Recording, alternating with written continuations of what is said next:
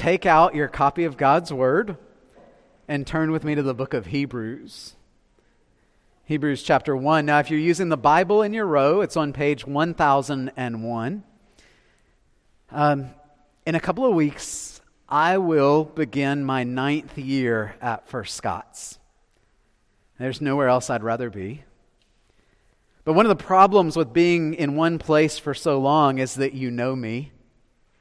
And you know that I tend to move very, very slowly in our study through the books of the Bible. And so after 5 years in Luke, that's a fair assessment. But some of you, more than a few, have come up to me in the last couple of weeks and said, "Oh, we're starting Hebrews. How many years are we going to be there?" I feel so judged. The answer is, I don't know. I really don't know. I know this, though. We're going to stay in Hebrews as long as it takes for us as a congregation to get it. Hebrews is all about setting our eyes on the glory of Christ. And so I trust that we will be in this book as long as it takes for us to get it. For us to have that natural muscle memory of taking our eyes, lifting them up off the circumstances of this world and off what's going on around us and fixing them upon Jesus Christ. We studied that last week in the Ascension, that Jesus is seated there and we are seated with Him in heaven. That's our home. That's your true address. And so it makes sense for us to occupy our hearts and minds with the glory of Jesus Christ that believers are going to behold for all eternity. Before I read this opening passage, I want to pray that God will help us throughout this study, whether this study be 6 months or 6 years, that He would help us to be captivated by the glory of this Jesus who loves you so much. Let's pray. Father, we have so many distractions in this world, so many things that vie for our attention. But only one is worthy. Only one is worthy of our eyes, and it is the glory of Jesus Christ. And so I pray, oh God, that you would take our eyes and lift them off the distractions of this world and give us even just a glimpse, some refracted beam of His glory. We know that we can't behold it all this side of heaven, but we long to see what we can here. And so help us, Lord, as we work our way verse by verse through this book to see and savor the glory of Jesus Christ. And we pray it in His name. Amen. The book of Hebrews, chapter 1, starting in verse 1. Long ago, at many times and in many ways, God spoke to our fathers by the prophets. But in these last days, He's spoken to us by His Son, whom He appointed the heir of all things, through whom He also created the world. He is the radiance of the glory of God and the exact imprint of His nature, who upholds the universe by the word of His power. After making purification for sins, He sat down at the right hand of the Majesty on high. The grass withers, the flower fades, but the word of our God will stand forever. I want you to imagine that you're pastoring a church in the first century, let's say about 30 years after the crucifixion, resurrection, and ascension of Jesus Christ. And you're pastoring a group of believers who have come to faith in Christ after a lifetime in Judaism. They've left behind the beautiful temple in Jerusalem, and now they're worshiping in homes and in graveyards. They've left behind the intricate system of priests, and now Their entire religious system centers upon an invisible high priest. They can remember the daily and weekly and annual sacrifices that they left behind, all the visual and even the smell of it, the sounds of it. They can remember all of it, but they've left it behind, and now they offer no sacrifices because Christ has been sacrificed once for all. They've left the comfort of being part of the status quo religion in Israel. They've left the status of being in the majority, and now they're part of a small, marginalized sect that is beginning to be maligned daily and is starting to feel the heat of persecution. And you're shepherding this flock, and you watch them as one by one, sometimes by group, they begin to grow jealous of what they left behind. These people have professed faith in Christ, but like their forefathers 1,500 years before, who were delivered from slavery in Egypt, and then they started to miss the leeks and the garlic that they had there while they missed it while they wandered through the wilderness. These people started to long for what they had left behind, a very visual religion. And some of them are leaving the church that you're seeking to pastor. Others are complaining, why don't we do this? Why don't we have sacrifices? Why don't we do the Passover anymore? Why don't we have the things that we had before? And they grow discontent, and they think, we had it so good. Now all we just have is the preaching of the word, and we have this invisible high priest, Jesus Christ. And the visual and the respectable and the memories of the past are so alluring to them that they're starting to think this new covenant is no better than the old. And they're starting to go back. That's the setting of this book. Now, you're that pastor. What would you do? What would you say to your people? Would you rebuke them? Would you heap tons of religious guilt upon them? Would you just let them go and write them off? He doesn't rebuke them. He doesn't heap them with religious guilt, and he doesn't write them off. What this pastor does is something so unexpected.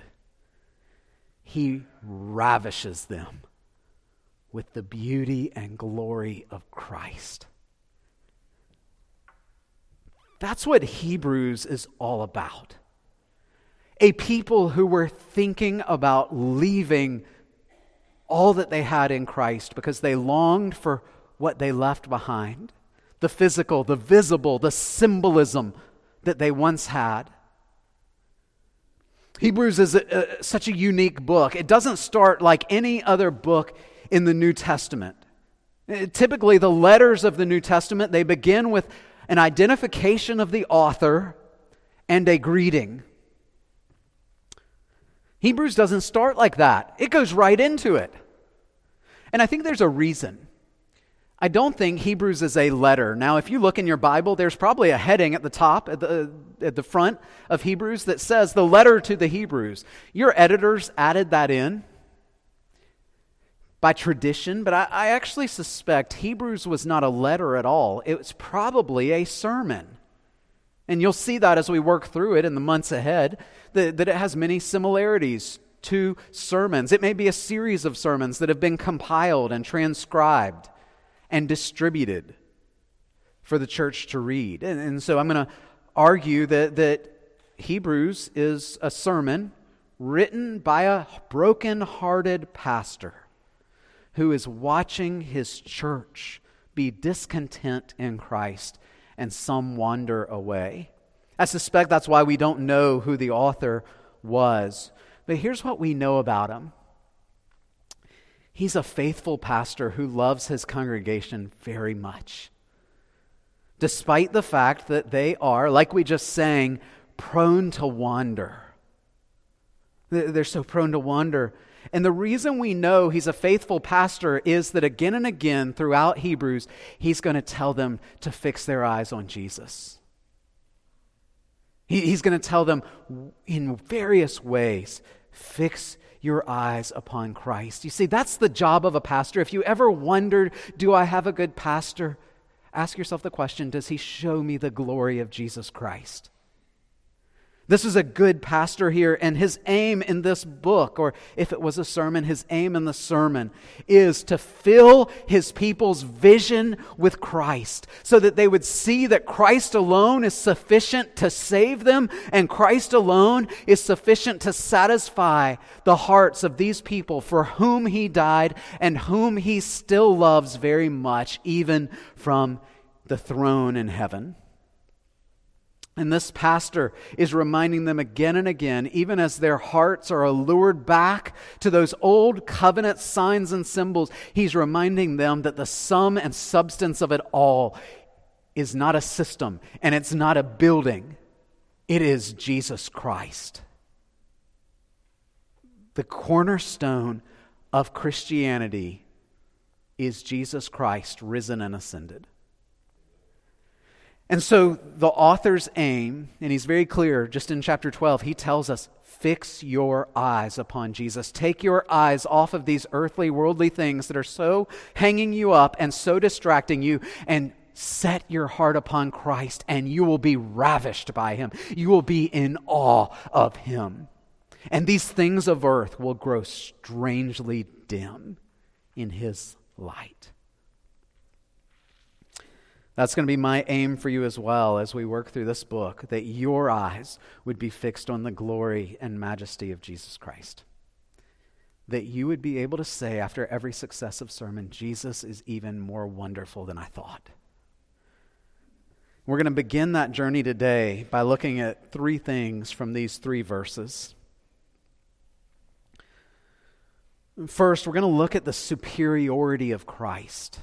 We're going to see that really in verse 1 through the first part of verse 3. And then we're going to look at the salvation of Christ that we see in the latter part of verse 3. And then finally, we're going to tie it all together, and we're going to see the satisfaction that Christ alone can provide. So that's where we're going, the superiority of Christ, the salvation of Christ, and then finally the satisfaction that Christ alone can provide. So the first thing this dear pastor wants his beloved flock to see is the superiority of Christ. Now, why is he wanting to do that? Well, if they are wandering, if they are leaving, going back to the old covenant, going back to Judaism, they must think that that was better. They must think that what they left behind was better than what they have right now in Jesus Christ. And so they're thinking back, and they're being allured by all the visible trappings of Old Testament Judaism and the social standing that they had while they were there. And what he wants to say to them is all of that, with the symbols and the ceremonies and the sacrifices, all of it was merely a foreshadowing of what Jesus was coming to do. You know, it's always been a problem for God's people that they look to outward visible symbols rather than what those symbols mean. God gave the temple, He gave the sacrifices, He gave the priesthood, all of those things, not so the people would make idols out of those things, but so that the people would see that Jesus is the true temple, the once-for-all sacrifice, our great high priest. God's people have always struggled with that. We want the external and the visible when God has given us something far better in our great high priest, whom we cannot see right now, but we will behold for eternity in heaven. And he's saying to them, don't look elsewhere thinking you can find something better than Jesus Christ. Don't look around thinking that you can go back to these Old Testament systems and find something better. Because in fact, Jesus is better in every way than the Old Testament, than everything about the Old Testament. And so Hebrews is going to work systematically. We're going to come next week. Jesus is better than the angels, and then Jesus is better than the priesthood, and Jesus is a better sacrifice, and Jesus is a better... And it's just going to go on and on.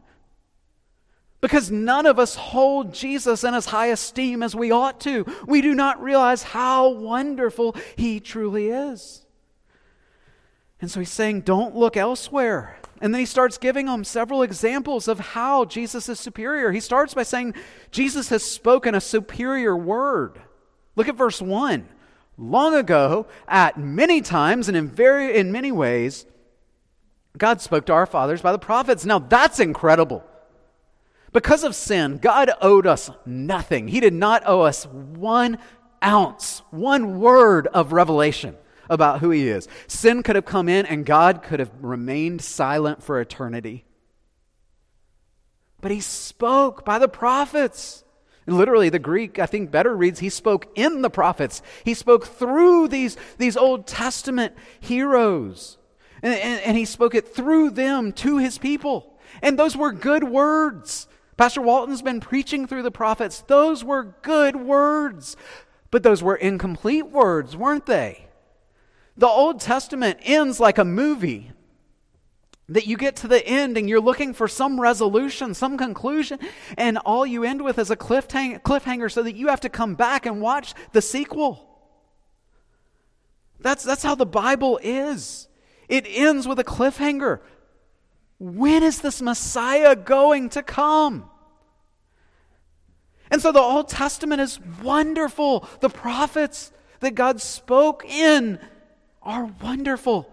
But you know what? In these last days, He's spoken to us by His Son. If it was good to be spoken to by the prophets, it is more glorious to be spoken to through His Son. He's saying to them, now God has finished the book. So don't abandon the ending. Don't go back to the Old Testament, leaving the New Testament behind. In fact, you should read the Old Testament in light of the New Testament. It is the thing, Jesus is the one that makes the Old Testament make sense. When it says last days here, that's referring to a period of time. It doesn't just mean recently. It's talking about the period of time from the ascension of Christ until the return of Christ. That is the stage that we are in redemptive history. And so this dear pastor says to them, God has spoken His final word to you. The next thing you will hear from Him, the next major event on the redemptive stage will be the trumpet sounding and Christ returning. And so don't long for more. Be content with this word that you've been given. Why would you go back to the Old Testament when I've given you my Son who has spoken to you? He's given you what we have now, the 27 books of the New Testament that tie it all together, that make it make sense. And so verse 1 makes clear Christ gives us a superior word. And then this dear pastor shows us that Christ is superior over all powers. Look at verse 2. It says, He's the heir of all things. That means all power and all authority belong to Christ. All power, all authority belongs to Christ. Now, remember in the Old Testament, remember in the creation, God gave Adam the duty of having dominion. He was to be authoritative there. But Adam forsook it, and he gave himself over to the dominion of sin. But Christ conquered sin. He has dominion over it. And so He's the heir of all things. And He's superior over the entire creation. Look at verse 2. Through whom He created the world. Verse 3, He upholds the universe by the word of His power. This dear brother is saying to them, beloved, it's foolish to worship these earthly things, this earthly tabernacle, when the one who created the earth has given himself for you. This pastor was convinced that the same person who had lived and walked among them was the very one who had created and sustained them. And when it says Christ upholds the universe, certainly it means that Christ is upholding every molecule in the universe. How he does that, I have no idea, but he does it. But really it means more than that. He's the one moving the universe forward towards its purposes. Satan's purpose is to undo it, to make a wreck of things, but what God is doing in redemptive history is restoring all things. And so Christ is upholding this universe until the day that he returns, and he restores all things. That's known as the palingenesis, the new creation, or the new Genesis, and Christ is building his church till that point. Why is this pastor so adamant that his people understand the superiority of Christ? Is he just building Christ's resume, trying to make Christ look better than he really is? No, that's one of the wonderful things about being a pastor of the gospel, is I don't have to dress up Christ to make him look good. He is infinitely good. This pastor is saying to his flock that this superiority, the excellency of his nature, can only mean one thing: Christ is God with us. He's the fulfillment of God walking with them in the cool of the garden. He's the fulfillment of the promise to Isaiah of Emmanuel, God with us. And so this pastor is saying you don't need all those outward symbols and trappings of Old Testament Judaism, because Christ is here. And he lives with you and in you. And then he goes on in verse 3. Listen to this. This is amazing. He is the radiance of the glory of God and the exact imprint of his nature. You know, divine glory is depicted throughout Scripture as a blazing light. It's a light that is so brilliant that in the first 4 days of creation there was no sun. It was the light of the glory of God that lit up the universe. Now, why did God put a sun in his place? I think the sun is a dim stand-in for the glory of God. Because if we beheld the glory of God unveiled, it would melt us. It would destroy us. It is something that shines infinitely more brightly than even the sun. And so the sun is a dim stand-in for the glory of the Creator God. Now that's amazing, isn't it? And one day, that same glory will chase away all darkness. There will be no light. There will be no lamps. There will be no sun in heaven, because he will be our light. Christ is the radiance of the glory of God. There is no more glorious statement. There is no higher accolade that could be given with the English language than that. God's glory is the sum total of all his perfect attributes, the beauty of his character, his moral purity. And the author of this book is saying all of that radiates forth in Jesus Christ. All that is in God radiates out of this God-man. Separating God from Christ would be like trying to separate the sun from its light. It's impossible. What Christ radiates to our eyes in the pages of Scripture and by his Spirit are God's wonderfully diverse yet perfect attributes. I'm going to quote the Puritan Stephen Charnock. I wish more people wrote like he does, but listen to what Charnock says of Christ. He is light without darkness, love without unkindness, goodness without evil, purity without filth, and all excellency. Like the sun shines forth its brilliant light, Christ shines forth the effulgent glory of God.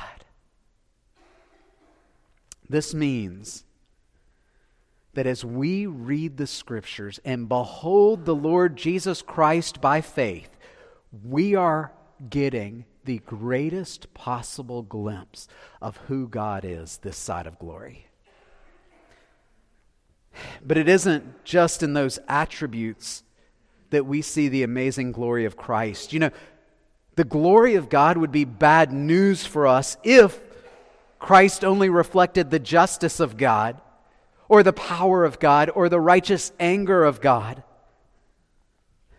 Then Christ's glory would have melted the earth the moment sin entered.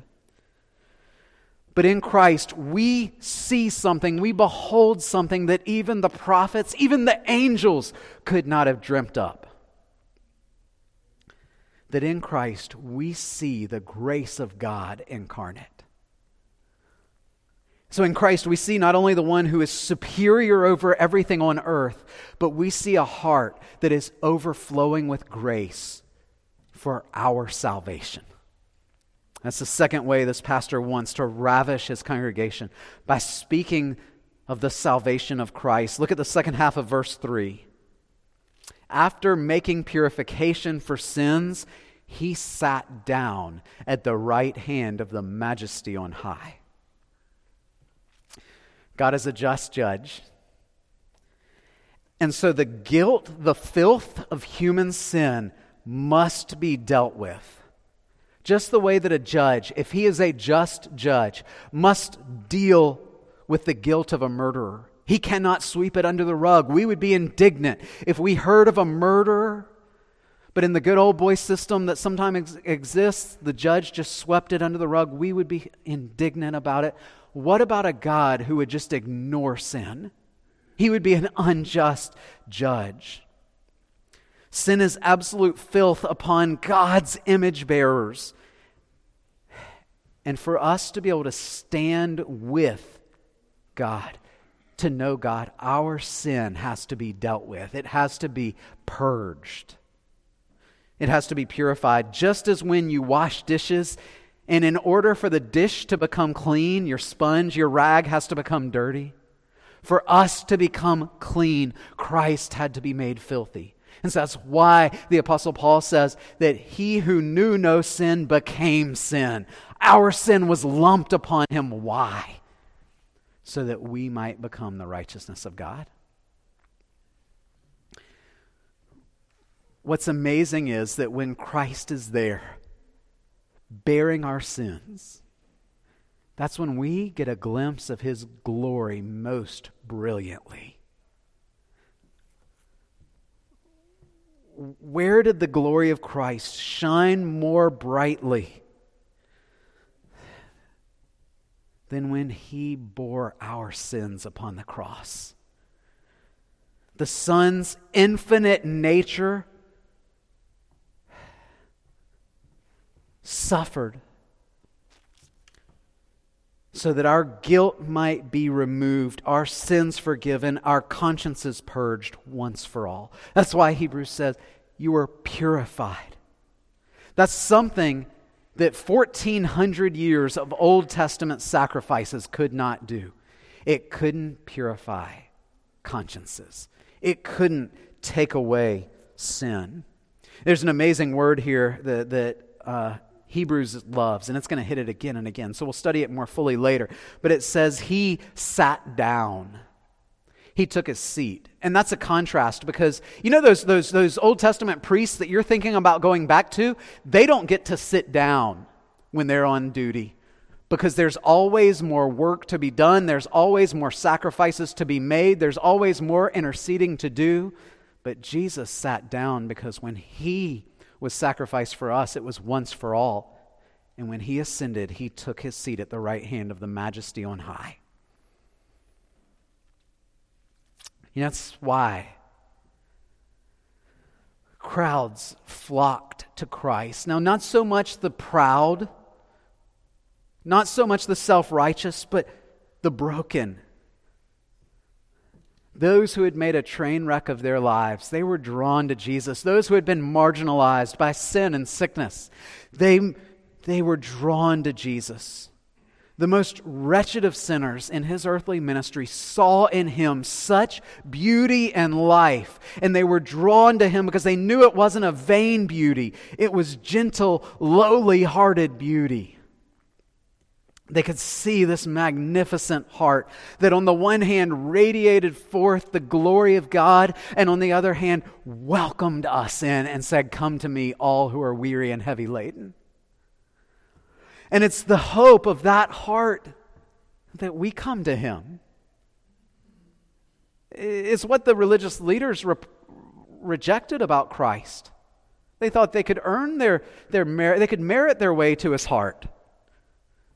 But it's actually through his compassion that we come into his heart. And what a heart it is. As we look to Jesus, as we look away from ourselves and we see this one who hung the heavens in their place and then hung in our place. As we look to him, we see the one who is so holy that thousands of angels cover their eyes because he's too holy to behold. And yet he makes himself visible to us. As you glimpse Christ in his radiance, then compare your sins with his indelible blood, your need with his all-sufficiency, your faithlessness with his perfect steadfastness, your frailty with his resurrection power, your lukewarmness with the white-hot fire of his love. And as we see ourselves in the light of the glory of Christ, we find him to be exponentially greater and more glorious than we could have ever imagined. The sin of the repentant sinner is no match for the risen Savior.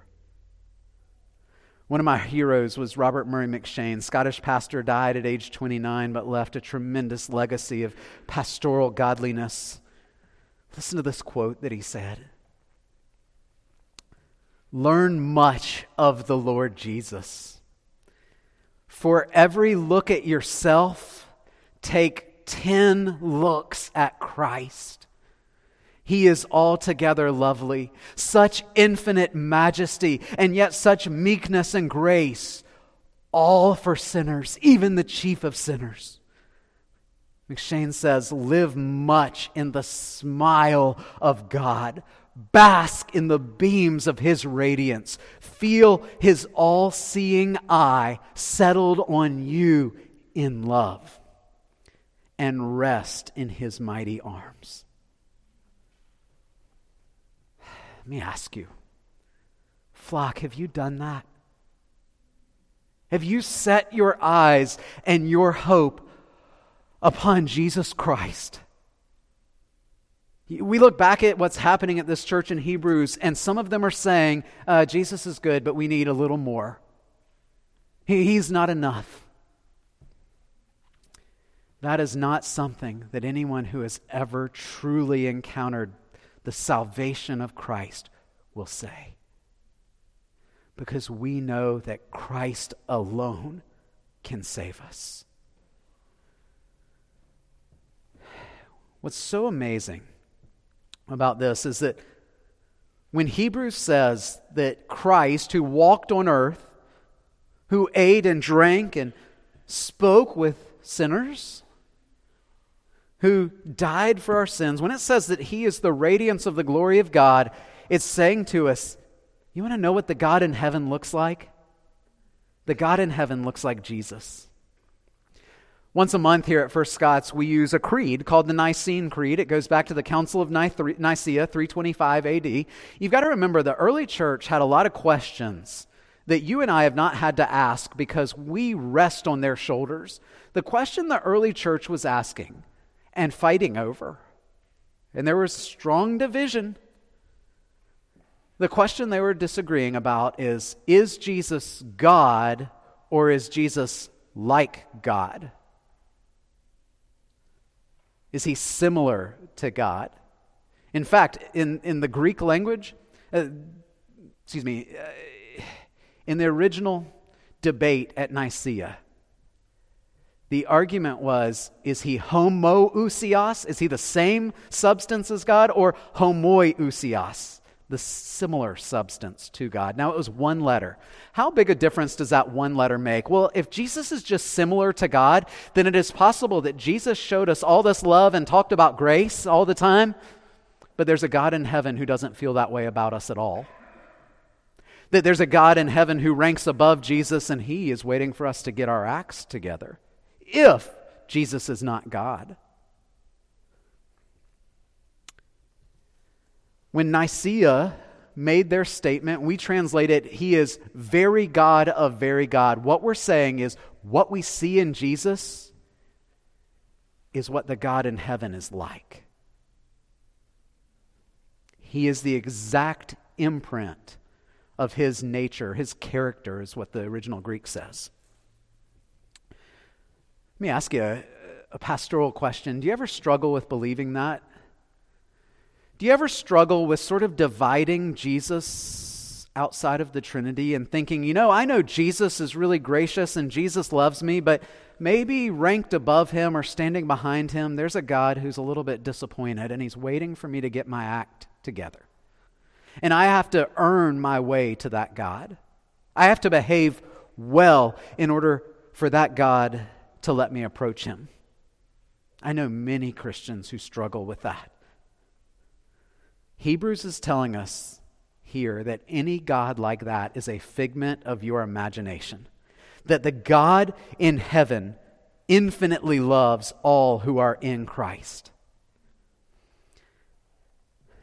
So we need to ask a question. If Christ is the reflection of who God is, and if Christ's heart is so tender towards us, doesn't that melt our hearts? There's tremendous relief in knowing that the God who has seen me at my worst loves me, not because of what I've done, but because of what Christ has done for me. Not because of who I am, but because of who Christ is for me. If I forget that, my walk with God becomes a checklist, a list of chores. It strangles the joy out of my devotional life because I think I just have to do this to get God off my back today. Have you ever felt that way? But when our eyes are fixed on Jesus, then our goal is not to appease him, but to enjoy him. And our devotional life, our prayer life, our time in the Word is not just checking off boxes, but it's entering into the heart of the Lord Jesus. When I can remember, and when you can remember that something as simple as the dying thief's prayer, remember me, that it draws us into the heart of Christ, where our souls are transported to heaven, doesn't it melt away pride? Doesn't it melt away aloofness and distance and cold-heartedness and legalism and simply open the door for us to love and enjoy our Savior? Well, that begs another question. If Christ is superior to all those things, and if Christ alone can provide salvation, why in the world would we look to anything else? He alone, this is the third thing, He alone can provide the satisfaction that our souls crave. These Jewish believers were counting the cost of following Christ. Is following Christ worth losing the temple? Is it worth losing all the social aspects of our religion, all in exchange for a life of persecution? And many of them are saying no. And you and I can look at them and say, you fools, why would you leave the freedom of the gospel to go back to the shackles of Old Covenant Judaism? Why would you choose anything over the Lord Jesus? But maybe we should turn that question back on ourselves, shouldn't we? I know none of us are interested in going back to the Old Testament, back to the Old Covenant, to the systems of sacrifices and priesthood and so on. And even if you wanted to, you couldn't because the temple's not there and we don't know who is in the line of Aaron and so on. So Old Testament Judaism is gone. But how often have you and I, instead of looking to this one who alone longs to satisfy us, delights to satisfy us, how often do we look to other things thinking they can satisfy us more? One author put it this way: when sin came into the world, it was like a criminal that snuck into a store at night. But rather than steal anything, he just changed the price tags all around so that the things that are worthless seem valuable and the things that are truly valuable seem worthless. Beloved, is that not our lives? You and I spend so much time seeking after worthless things, don't we? We look to this world with its wealth and its leisure and its status, its pleasures and its lusts, and we think that that can satisfy us, all the while ignoring the Lord Jesus, the one who ultimately can. And I suspect that sometimes we even look with envy on those in the world who live with reckless abandon. We're not that different from these Christians 2,000 years ago. We don't truly know what it is to fix our eyes upon Jesus because we so easily get distracted by this world. And in the coming weeks, we're going to see very stern warnings not to turn away from what you've been taught. But today, I just want you to see the foolishness of turning away, thinking that anything in this world can satisfy your soul better than Jesus, because it cannot. Think about the satisfaction we receive when we behold something beautiful. You and I, if we were to make a list of what we think is beautiful in this world, we would have different answers. So one person might like classical music and another might think country music's beautiful. Some enjoy a sunrise while others enjoy a sunset. We all have different ideas of beauty, but we all love beauty. That's why people pay for tickets to a concert, or why they get up early to see a sunrise, or why they travel across the country to see the Grand Canyon, because we know that beauty brings joy to our souls. Friends, of all the beauties in this world, none compares to the beauty of knowing Jesus Christ. Stephen Charnock, that I quoted earlier, all those attributes of who Christ is, he went on to say this. He said, "Are not all other things infinitely below him? More below him than a pile of dung is below the glory of the sun." It's all worthless compared to knowing Christ.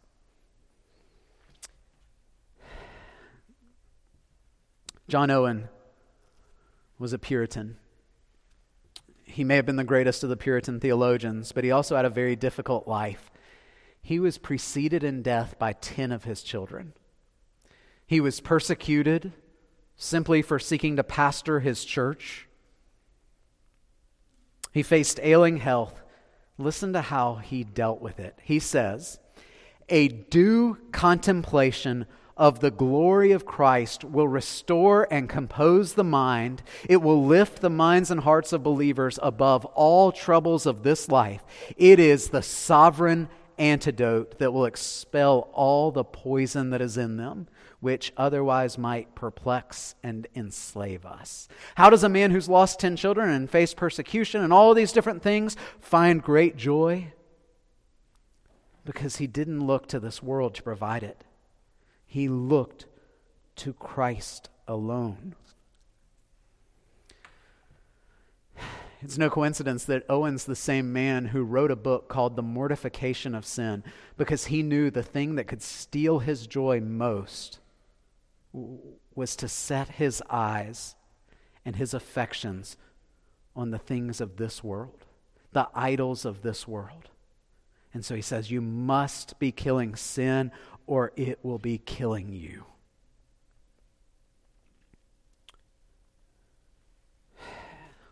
What do you treasure more than Christ? What do you look to thinking that it will bring you more joy than Christ can? That it will satisfy you? What's the pet sin that you have sought to keep from others? Or what is it, that good thing, that you have turned into a bad thing because you look to it for security and comfort and meaning and joy? It can be the best of things. It can be family. It can even be service to the church. My job can become an idol. When I enjoy serving Jesus more than I enjoy fellowshipping with Jesus. If we are not resolutely centered upon knowing and enjoying Christ, then our lives may outwardly prosper while inwardly withering. I say this especially to our graduates. I don't know if y'all realize it, but we had, of our graduating class, we had the top 2 students in their class at Holy Trinity. We praise God for that. But friends, it is easy to impress people outwardly with grades, with reputation, with excellence, while our souls can be bone dry because we've set our eyes on our grades or our reputation or our girlfriend or our boyfriend. Soul care is the far most important thing you can do for yourself. It is the far most important thing if you desire to live a life to the glory of God. What's the solution? To firmly fix our eyes upon Jesus, to make Jesus Christ alone be the joy of our hearts. When you fix your eyes upon Him and make Him the joy and rejoicing of your heart, your soul won't wither, but it'll be like a tree planted by streams of water. And you'll find the kind of satisfaction that Jesus alone can offer. How do we apply this text? One is just a quick word on what this tells us about the Bible. When Hebrews 1:1 tells us long ago God spoke to us by the prophets, but now He has spoken to us by His Son in these last days, it is telling us that God has spoken a final word. It's similar to what Revelation says, not to add or take away from this book. If you are looking for some further word from God than what He has written in the Scriptures, you are despising the word of Christ.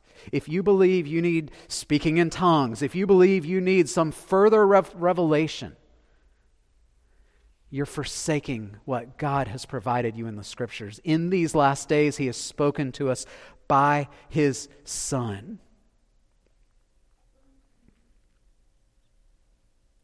You and I don't need more revelation. We just need to read what's been given to us already. And then second, we need to be aware that in every one of us, as much as we may love Christ, there is still a longing for something else to satisfy us other than Him. That's what sin is looking to other things to satisfy our souls. We need to consider how foolish it is that you and I spend so much of our days pursuing empty things, watching foolish things, engaging in frivolous things, when we could be fellowshipping with Jesus Christ. We're going to sing this in a moment, but listen to this, the 4th stanza of hymn 345, glorious things of Thee are spoken. Savior, if of Zion's city I through grace a member am, in other words, if I'm a member of the church, let the world deride or pity, I will glory in Thy name. Fading is the worldling's pleasure, all his boasted pomp and show, solid joys and lasting treasure. None but Zion's children know. Let's pray.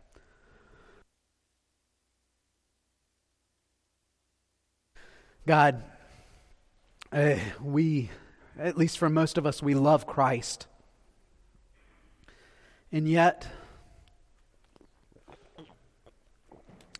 like the Hebrews, like the author of the hymn we sang a few minutes ago, we are prone to wander, prone to look to other things in hopes that they can satisfy.